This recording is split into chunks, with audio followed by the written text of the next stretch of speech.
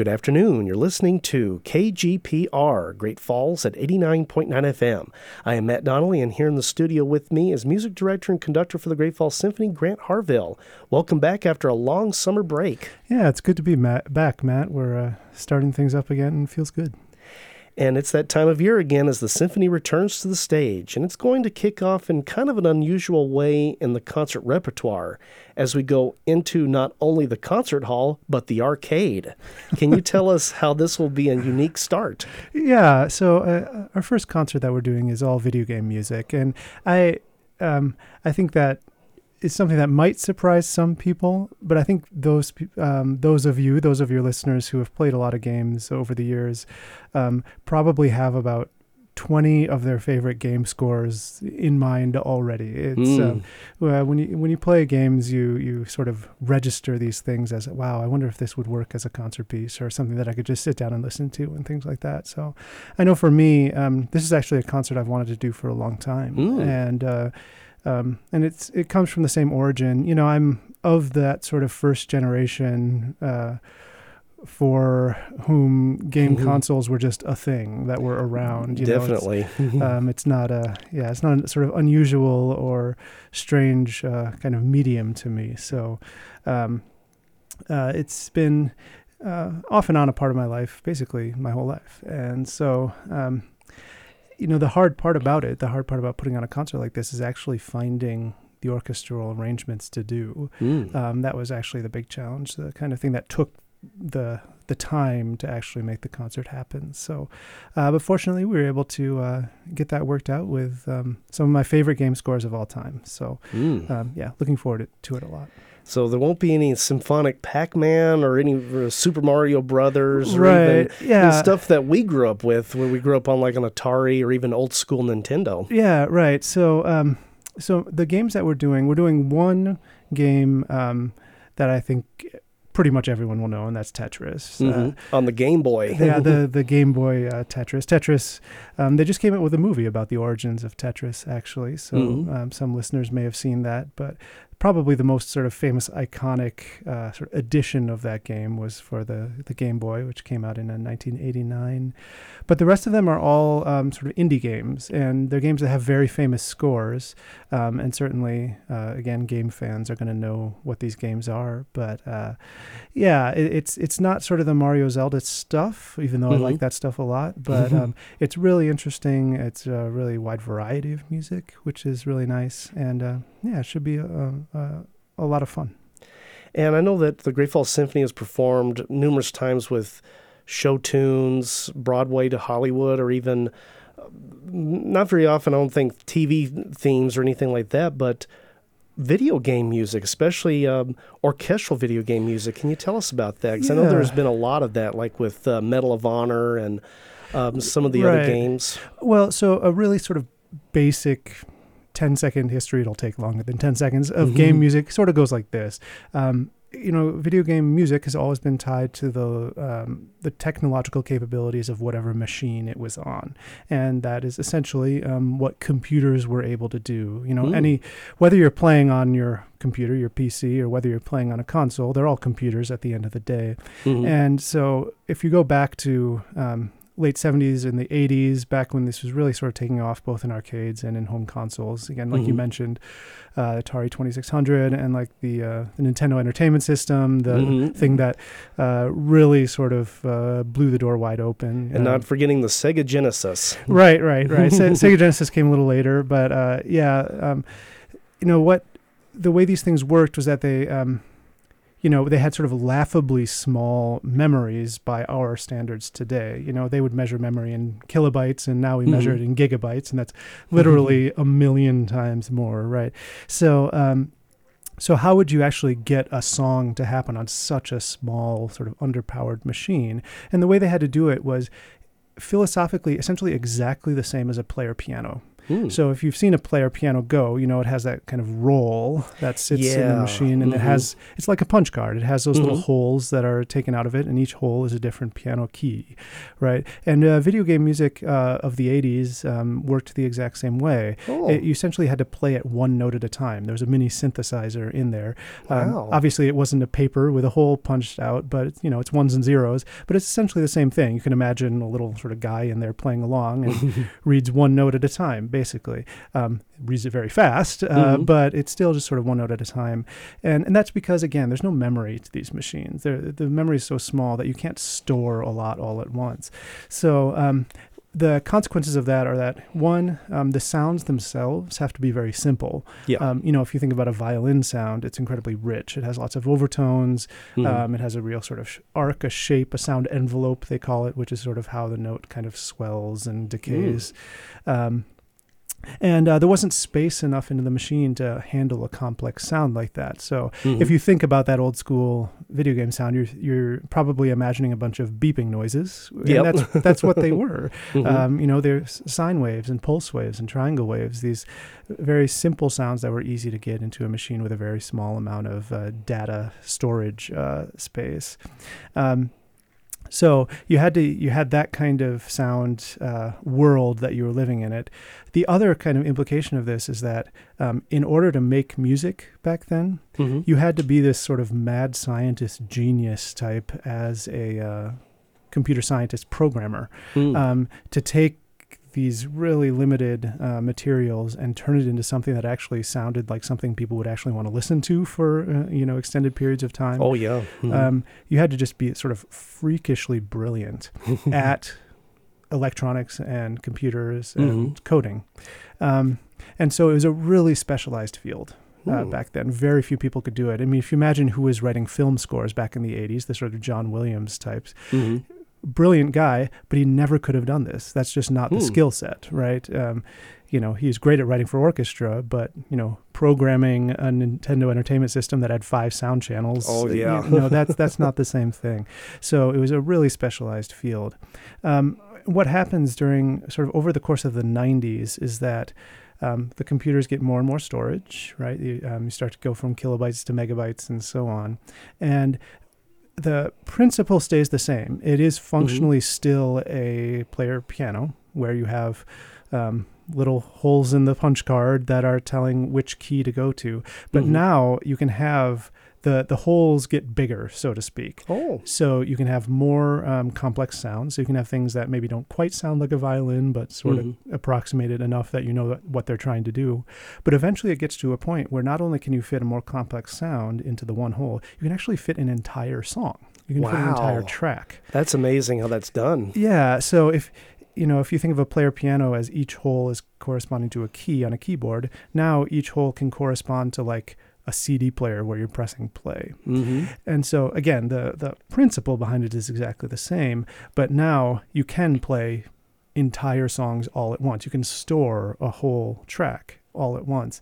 And this may seem like a small difference in some ways, but it blows open sort of who can participate in this activity.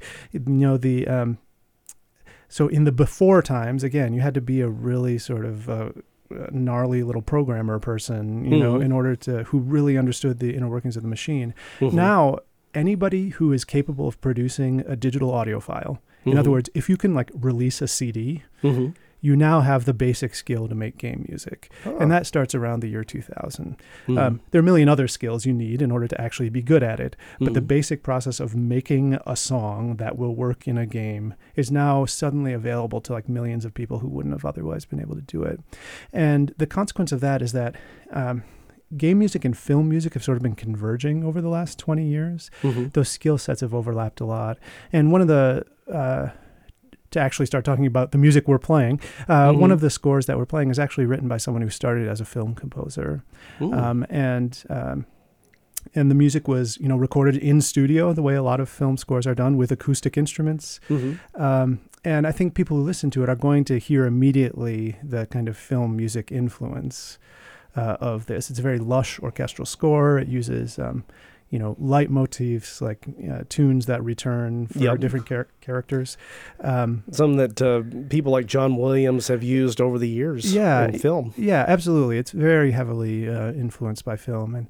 And the game I'm talking about, I shouldn't bury the lead here, it's called Ori and the Blind Forest. It's a game that I first played a few years back, and it's a really beautiful game. It has a lot of sort of soft lights and things like that, and you control this sort of glowing fox-like thing.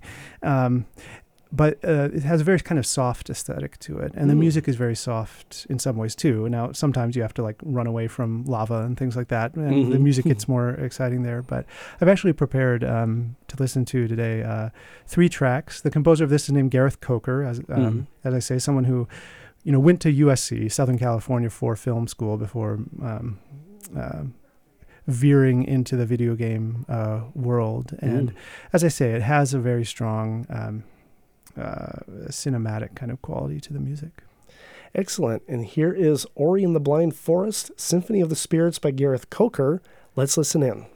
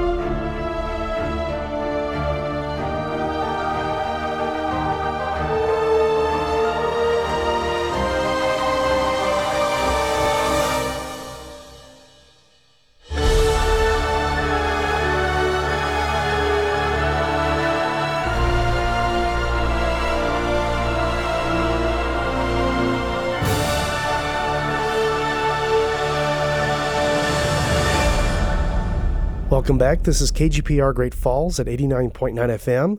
Public radio for North Central Montana. I am Matt Donnelly, and here in the studio with me is music director and conductor for the Great Falls Symphony, Grant Harville. Hi, Matt. Good to be here. And this is going to be an exciting, kind of a different way to start the symphony season and something that's very unprecedented, symphonic video game music. Yeah, it's going to be fantastic, and I hope people really enjoyed those last few tracks. What's different about Ori and the Blind Forest, which we just heard, the Gareth Coker score, is that, as I said, this was essentially recorded exactly the way you'd record a film score. It's recorded with live orchestra in a studio, and then those recordings were put into the game. What's nice about that is that we can play essentially the orchestrations as they exist, because they do exist. There were actual humans reading off sheet music to produce that stuff. None of the rest of the music for this is true. These are all arrangements that I myself had to make, which was a lot of fun. It was a lot of work, but it was a lot of fun, and especially since it's all music that I really like. Especially the one that I noticed on the list of pieces that are going to be played, like Tetris, is based on Bach. Yeah, so the Tetris one is really interesting.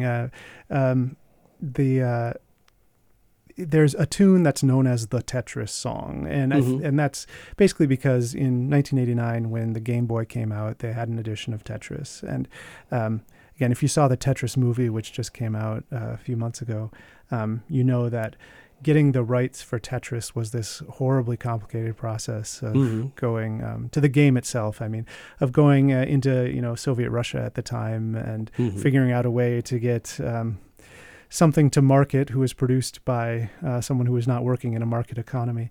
And it was very complicated, lots of intrigue, lots of misunderstandings.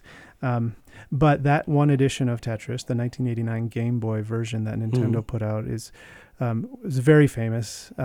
Game Boy console itself, this handhold little one, I'm sure many people remember that thing from back in the day, was a huge hit as a console. To this day, it's one of the best-selling consoles of all time. And that was the kind of that was the game that came with the console if you bought it, for most people, certainly in North America. So a lot of people got that game, and a lot of people heard the Tetris tune that Nintendo used for that game. It's a Russian folk song. It's called Korobushka. So it's not something that Nintendo composers themselves wrote, but they made a version of it that would work with the console. But there are 3 tunes that they used, and one of them was actually written by one of their staff composers. But besides the Tetris tune, the tune A, there's also tune C, and that was Bach, as you say. It's a Bach minuet from one of his French suites. Interesting. And the arrangement that we're doing actually combines both tunes. It's mostly the Tetris tune that people know, the Korobushka one. But it's got a little sort of quote from the Bach minuet as well. Yeah, so that's actually the only game we're doing that's sort of from the before times, as I said. There was kind of this break around the year 2000 where suddenly the world of game composing kind of exploded, and all sorts of people who weren't able to work in that industry suddenly could. But the rest of the games we're doing are all from after 2000. But some of them have a kind of retro quality to them that are deliberately imitating the retro style. One of the games we're doing is Celeste. Doing a couple pieces from Celeste. The prologue and the first steps is what it's called. And those Celeste is very much built to look like an 8-bit or a 16-bit game. Very much inspired by Mario. A lot of game developers of the last 20 years grew up on that stuff, so there's sort of a nostalgia fix that shows up from time to time. But yeah, in that game you play as a young woman named Madeline who's sort of climbing a mountain and sort of battling her inner demons, sometimes in a very literal way, on her way up. And there's lots of messages of like staying positive and it's one of those games where it tries to kind of build you up rather than sort of beat you down. The music was written by a woman named Lena Rain, who's based in sort of Seattle, Vancouver. The game studio that made Celeste is headquartered in Vancouver now. And Yeah, this was the game that kind of made her famous, and now she's written for like Minecraft and some other Wow. big franchises too. So, but this was her sort of big hit to get her career started. The arranger, it's really kind of a challenging one because it's, as I say, this is a kind of retro game and very deliberately electronic sounding in certain places where they're messing with the EQ to make things sound sort of crunchier or less crunchy and things like that. And trying to get that into the acoustic world is a little bit challenging as an arranger, but it should be fun. It's actually got a slight sort of minimalist vibe. So if you're a fan of composers like Steve Reich or something like that, you might hear a bit of that sound in the Celeste score. Excellent. And here is Celeste, Prologue and First Steps by Lena Raine. Let's listen in.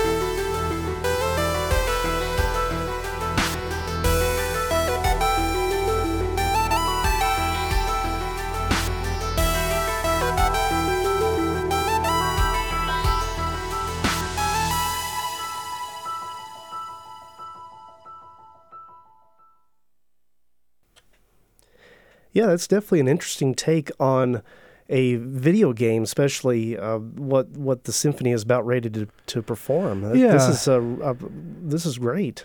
Yeah, again, it should be a lot of fun, and I hope everybody who comes to the concert has a good time. I'd say, especially if you're not a video game fan, I would definitely recommend coming to this because it'll open up a kind of your understanding of what game music can be. I think it's really fascinating and beautiful stuff. I've been talking a fair amount about how, once we got to the 21st century, the sort of basic process of making game music changed a bit in terms of instead of having to kind of program it into the game itself, you could now make digital audio files the way you would do for any kind of album that you were producing. And I think the next game that we'll talk about actually sort of illustrates just how true that is. This music comes from a game called Braid, and Braid, it's probably the least famous game on here, I'd say, but it's actually one of my favorites. I absolutely adore it. Yeah, I've never heard of Braid. This must be is it kind of a fairly new game, or it's been around a while? Maybe 2008 or something like that. So it's been around a while. Yeah, and it's not a very long game. You play as a sort of floppy-haired dude wearing a tie named Tim, and the mechanics mess around with time a lot, so you can't actually die in the game. If you get to a point where you're stuck, you just reverse time until you're able to move again.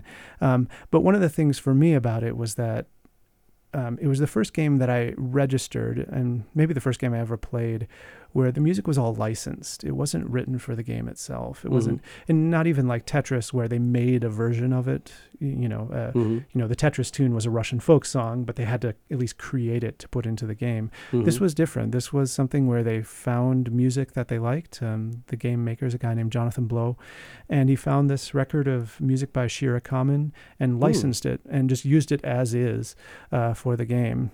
You had to make it so that it looped and things like that, but besides that, if you buy the Braid soundtrack or if you buy Shira Kamen's original album that the music comes from, it's exactly the same stuff.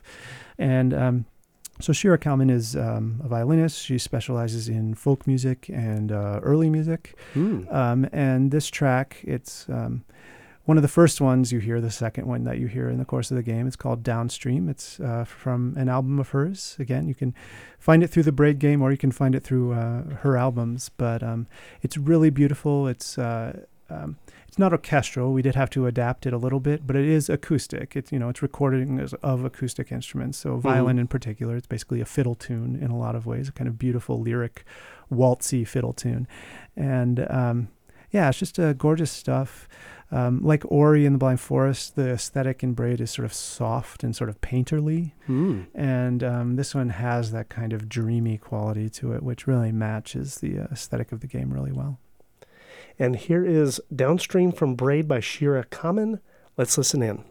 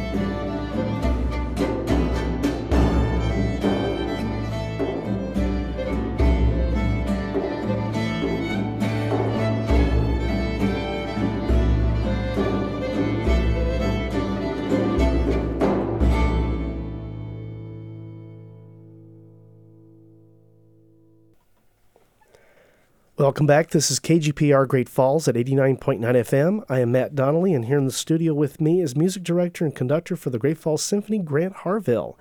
And I noticed that you've arranged most of these pieces. Yeah, all of them except for Ori and the Blind Forest, which, as I said before, actually existed in an orchestral version originally. It was written for orchestra, performed by an orchestra, recorded by an orchestra, put into the game. So we didn't have to arrange that one. But all the rest of them were not originally for orchestra. The final one that I want to talk about today is the final one on our concert. is the one that, if there are video game fans listening and if there are game music fans listening, are the ones that they've sort of been waiting for. And this one's Undertale. By Toby Fox. And Undertale it's an awesome game. I adore it. It's a quirky, weird. I mean, it's even more retro than Celeste. It looks almost Atari-like sometimes with the graphics. But complete with the bloops and the bleeps and what have you. Well, it's an interesting thing about retro games because you can imitate that sound, and in some of the tracks, he very much does. So Toby Fox is both the maker of the game and the composer. In fact, he sort of started out as a composer first, in a sense, before going into the game development side as well. And some of the tracks in the game are very electronic sounding. But he's not limited to that in the way that they were back in the 80s. And so some of them are very acoustic sounding. And so the piano sound actually sounds like a piano, unlike the way it would have back in the 80s. But it's a very short game to play through once, but you can, again, it's a very quirky, weird game. You end up falling underground and meeting a bunch of very bizarre monsters and you don't have to fight them, but you can, and depending on how you do it, it ends very differently in different situations. Interesting. It's like choose your own adventure. Very much so. And very much so. And it's just sort of cute and weird and creepy all at the same time. And given how short it is, it's sort of amazing how big the score is. Again, you get the sense that part of the reason that Toby Fox made the game was as an excuse to write as much music for it as he possibly could. So the game score, like if you buy the soundtrack, has something like 100 and some tracks to it. Oh, yeah. And some of them are short and some of them are longer, but there's just a huge amount of music in the game for the size of the game that it is. Much of what you do in the game is sort of a series of boss fights where you end up meeting a monster, and then you decide whether you're going to kill them or spare them or have weird conversations with them and things like that. And each boss gets its own tune. So we're doing the suite that we're doing from Undertale. We're doing 12 tunes, basically. It's a 12-piece suite. And many of them are these boss fights. They're so we're doing Dummy, where you fight a dummy, like an actual like crash test dummy type thing. Oh, wow. That's been sort of taken over. What's the word? When a demon enters your body, that kind of thing.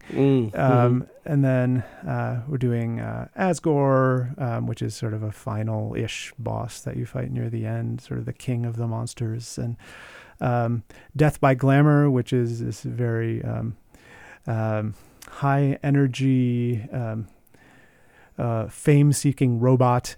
As I say, very bizarre game in some ways, but some of them are more, you wander around this underground area from monster to monster, and so there's music that accompanies that as well. One of them that we're doing in the suite is called It's Raining Somewhere Else, and in this one you're sort of sitting at a cafe and having a conversation. Wow. And the music is it's very sort of jazz club like. It's got like vibes. Oh, cool.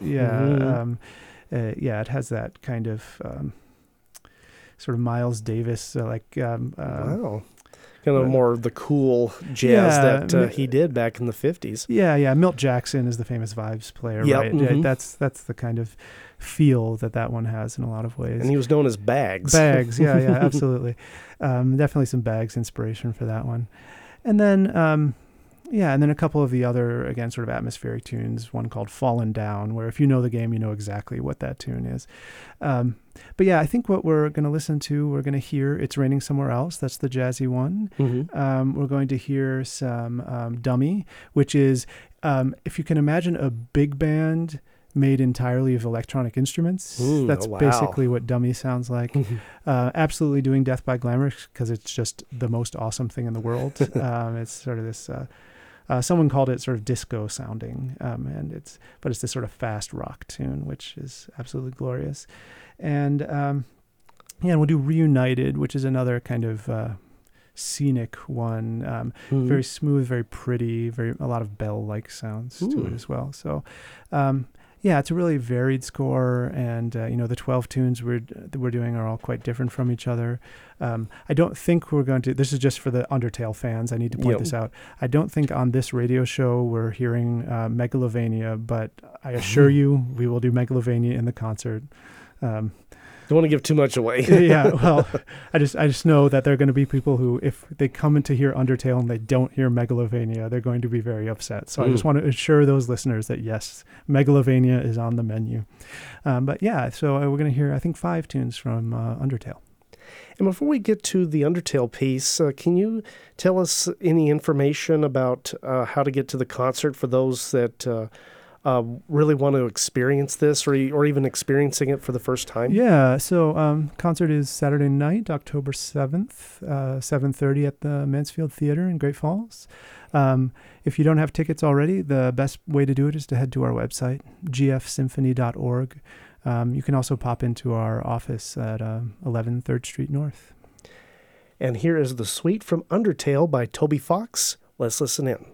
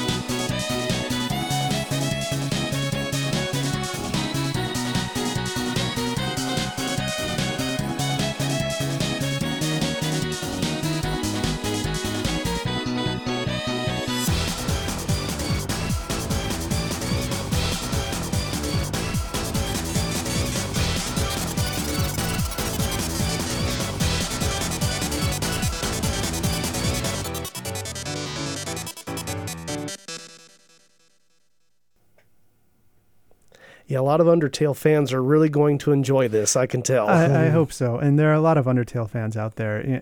Undertale is a sort of anomaly because I think there are probably more fans of the score than of the game. Like, I think more people have actually heard the music than have played the game. The game's really good, but I actually first encountered the game through the score, which is sort of an unusual thing. But yeah, a lot of big Undertale fans in the gaming community, that's for sure. And I've been wanting to ask you, how have you arranged these pieces, especially with the challenges of computer sounds, trying to mix that into the orchestral setting? Yeah, some of them really are sort of obvious, like this is really going to sound good on the oboe or something like that. Some of them less so. Obviously I chose ones that I thought would map onto the orchestra well. But that certainly doesn't always make it easy, especially, games often have sort of looping patterns in them. And in order to keep those sounding interesting, as well as not just wearing out the players entirely, you have to do a little bit of variety and pass those around a little bit more than you would just listening to the game score itself. One of the more interesting challenges I mentioned earlier about Celeste, how there's some really obvious electronic effects in there. And one of them is this passage where it's a bunch of running 16th notes where the equalizer is constantly changing, where it's lots of low sort of frequencies and then high frequencies, low frequencies, high frequencies. But it's the same line. It's the same repeated yada da da da da da da da da da da da da, and only the timbre is changing. And so how do you get that into the orchestra? We don't have an equalizer. We can just turn up and down. So the way I did it was to have essentially the brightest instruments playing together and the darkest instruments playing together, and having them sort of fade in and out. So sometimes the bright instruments would be obvious and sometimes the darker instruments would be obvious, just to kind of simulate the effect of the EQ doing its thing. So in other words, this part would be like the trumpets, and then this part would be the double bass, and even where's the room for the harp right here, or even where does this sound come in with the percussion? Right. And so for instance, muted trumpet is a bright sound that happens in there, but clarinet is a darker sound. And so if you're hearing the muted trumpet come out and then it's the clarinet, the fading between each other, you can sort of simulate the changes of those of the EQ. And once again, what is this concert all about? Yeah, our opening concert for the orchestra this year is called Game Tracks. It's all music from video games. I'm very excited about it. It's a great way for the Great Falls Symphony to kick off its season. As I said before, I think if you don't know game music, then you should be especially interested in this concert. It's going to be it's so delightful and so fun, and it'll really sort of open your eyes to sort of all the different possibilities that the sort of wide world of game music as it stands today. And this time you get to hear it by full orchestra rather than just hearing without hearing all the beeps and the game sounds that people are familiar with. Yeah. I, of course, as a game fan, I have a special place in my heart for those old school beeps. But certainly adding the orchestral richness to it doesn't hurt either. Mm-hmm. And do you have any additional information? Yeah. Again, Saturday night, October 7th, 7:30 at the Mansfield Theater. If you're looking for tickets, gfsymphony.org is the first place to start. So looking forward to seeing you all there. Should be fun. And do you have any closing thoughts? No, just happy to get back into the season again. And yeah, it should be a good way to kick it off. Once again, I'm Matt Donnelly, and here in the studio with me was music director and conductor for the Great Falls Symphony, Grant Harville. Once again, welcome back. Thanks, Matt. And this is KGPR Great Falls at 89.9 FM.